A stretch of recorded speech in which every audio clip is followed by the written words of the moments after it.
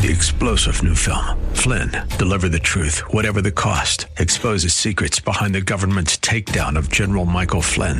Flynn knew what the intel world had been up to. He ordered the first audit of the use of contractors. This set off alarm bells. He told the truth. He was the most dangerous person for Donald Trump to hire. They had to get rid of Flynn. Flynn, deliver the truth, whatever the cost. Available now. Watch it today. Go to salemnow.com. salemnow.com. American troops in Poland. The deployment of elements of the 82nd Airborne Division are here to enhance the readiness, interoperability across all domains. Joe Rogan and Spotify in hot water again. There's no context where a white person is ever allowed to say that word, never mind publicly on a podcast. And I agree with that now. The U.S. takes silver in the Beijing Olympics. I got the first medal so far, so that was pretty cool to find out. This is the Daybreak Insider Podcast. Your first look at today's top stories for Monday, February 7th. I'm Mike Scott.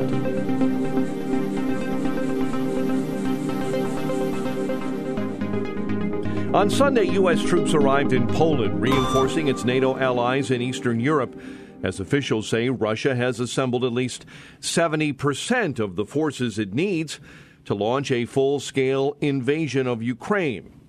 Major General Chris Donahue commended the ironclad alliance between the U.S. and Poland. First, we are very grateful to our Polish allies for the invitation, the generosity and the support as our paratroopers have come into this country. I think it shows the ironclad alliance between both of our nations. Talking with reporters, Donahue explained why the U.S. troops are in Poland. The deployment of elements of the 82nd Airborne Division are here to enhance the readiness, interoperability across all domains with our Polish allies, and if necessary, defend any portion of NATO. The Major General went on to explain the close relationship U.S. troops have with the country. Of course, we do this annually in our exercises. Most recently, in the last 8 months, we worked very closely with the Polish 6th Airborne Brigade and conducted swift response here in Europe. And again, this is a very strong relationship that goes back many years. Speaking of what the U.S.'s presence in Poland means to NATO allies, Major General Donahue had this to say. Our national contribution here in Poland shows our solidarity with all of our allies here in Europe. And obviously during this period of uncertainty, we know that we are stronger together. Donahue emphasized that American troops in Poland are really a defensive measure. This deployment is a prudent measure to ensure that collectively that we have prevention of any war aims. It's defensive in nature. And clearly, this is about ensuring the protection of all of the alliance. Back here on the home front, National Security Advisor Jake Sullivan says Russia could invade Ukraine any day. We are in the window. Any day now, Russia could take military action against Ukraine, or it could be a couple of weeks from now, or Russia could choose to take the diplomatic path instead. The key thing is that the United States needs to be and is prepared for any of those contingencies in lockstep with our allies and partners. Sullivan says the U.S. and its allies are prepared to respond if Russia does invade Ukraine. If war breaks out, it will come at an enormous human cost to Ukraine, but we believe that based on our preparations and our response, it will come at a strategic cost to Russia as well. Spotify's Joe Rogan-sized headache isn't going away anytime soon. The platform has removed dozens of episodes of the Joe Rogan Experience from their library in response to a video surfacing of Rogan using the N-word multiple times on his show in the past. Like, you know, thing. Yes. Saying the word you've already said D is just like. In the aftermath of the backlash, Rogan took to his Instagram account to apologize for his use of the word in the past and said this. Hello, friends. I'm making this video to talk about the most regretful and shameful thing that I've ever had to talk about publicly. He says that while the video was taken out of context, he admits it looks horrible. There's a video that's out that's a compilation of me saying the N-word. It's a video that's made of clips taken out of context of me of 12 years of conversations on my podcast, and it's all smushed together, and it looks horrible, even to me. He says that he agrees white people shouldn't say that word and that he hasn't used it in years. Now, I know that to most people, there's no context where a white person is ever allowed to say that word, never mind publicly on a podcast. And I agree with that now. I haven't said it in years. This latest controversy comes on the heels of various artists, including Joni Mitchell, India Arie, and Mary Trump, pulling their content from the streaming platform due to hosting Joe Rogan's content. In a statement, Spotify Chief Executive Officer Daniel Ek states they are impartial aggregators and distributors who use algorithms instead of editorial judgment. The Navy is working to contain a crisis in Hawaii after jet fuel leaking from an 80-year-old Hawaiian tank farm continued to pollute local water supplies. Daybreak Insider's national correspondent Ben Thomas has more details.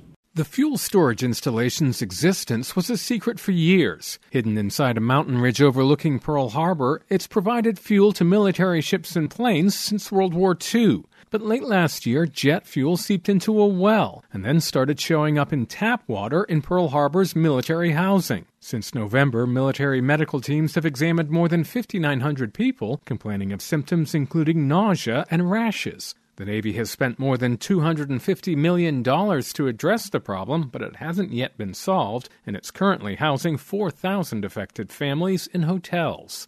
I'm Ben Thomas.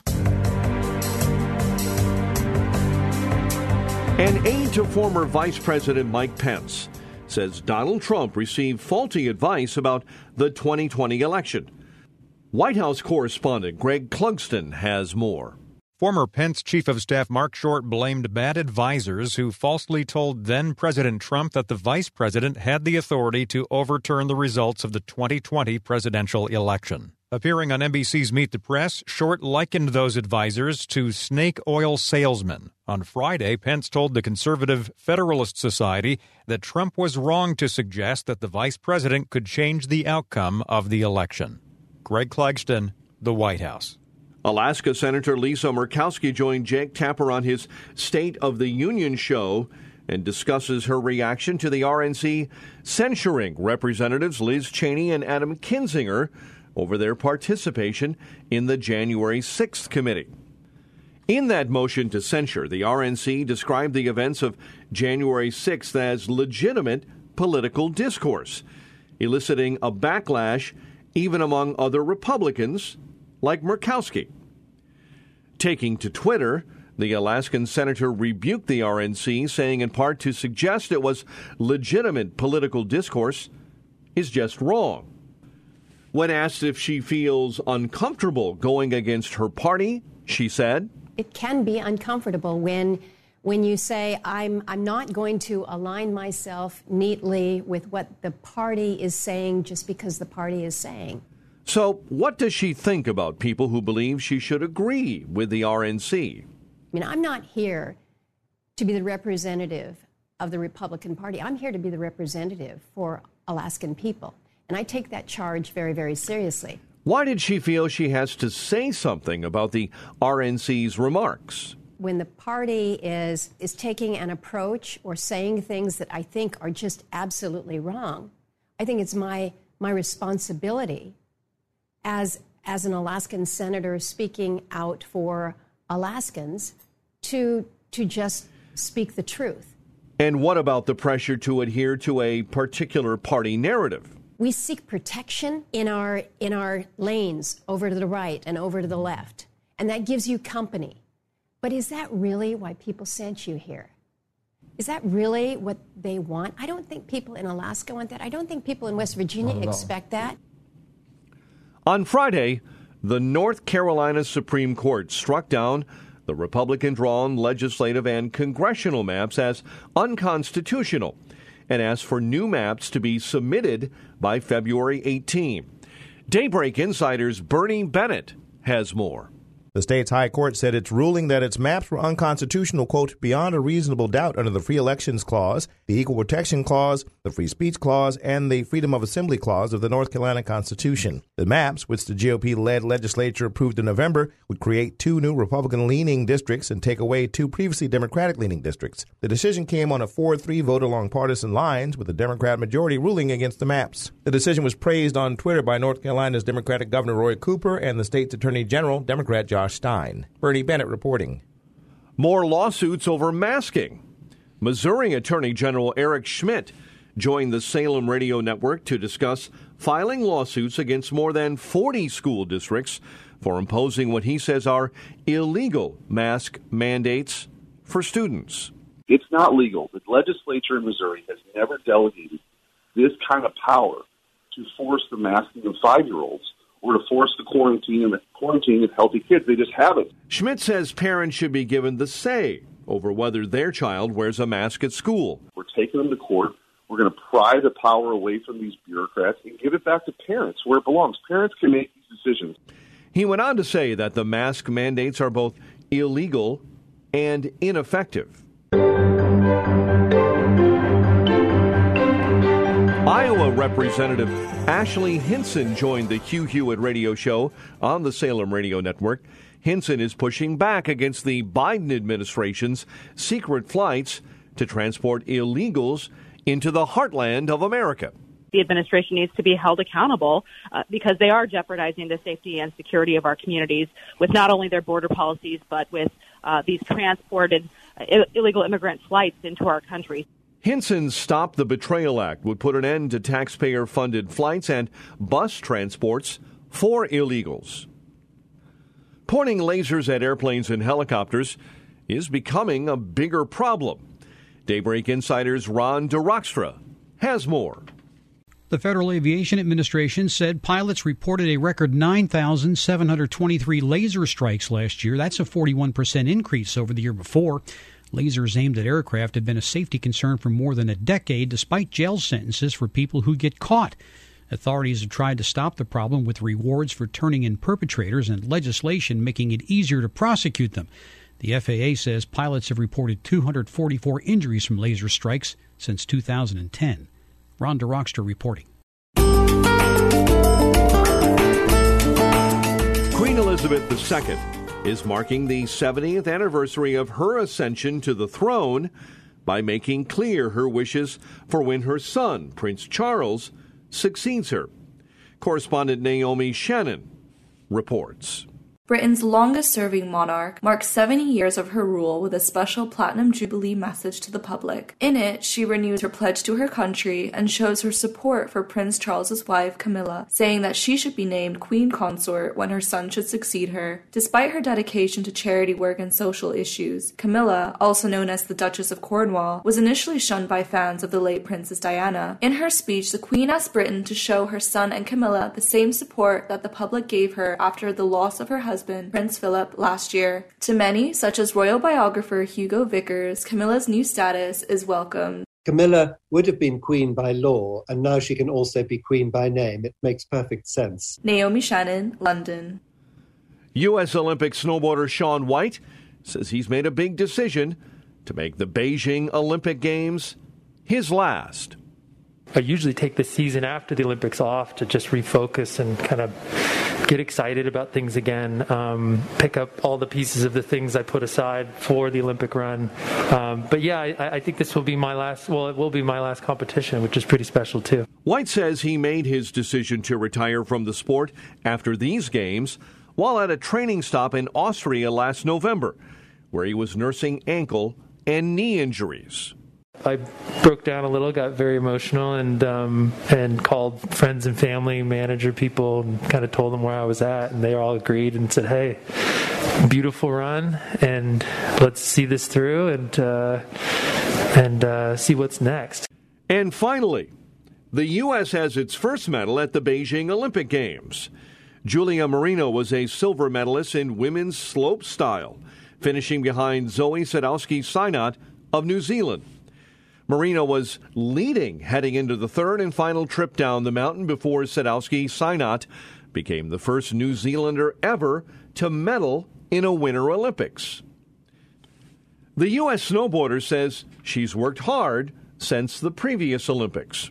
Took the last 4 years to kind of regroup and figure out what I wanted to do and work hard on getting some new tricks dialed in, and just all prepared me for this moment, and it feels really good. Marina was asked about becoming the first American to medal at the Beijing Games. I just learned that I got the first medal so far, so that was pretty cool to find out, but just getting a medal here in general means so much. Subscribe to the Daybreak Insider podcast at Apple or Google Podcast, Spotify, or SalemPodcastNetwork.com. Get our companion Daybreak Insider newsletter each morning at DaybreakInsider.com. Ongoing coverage of breaking news and commentary at SRNnews.com and Townhall.com. Thanks for starting your day with us. I'm Mike Scott.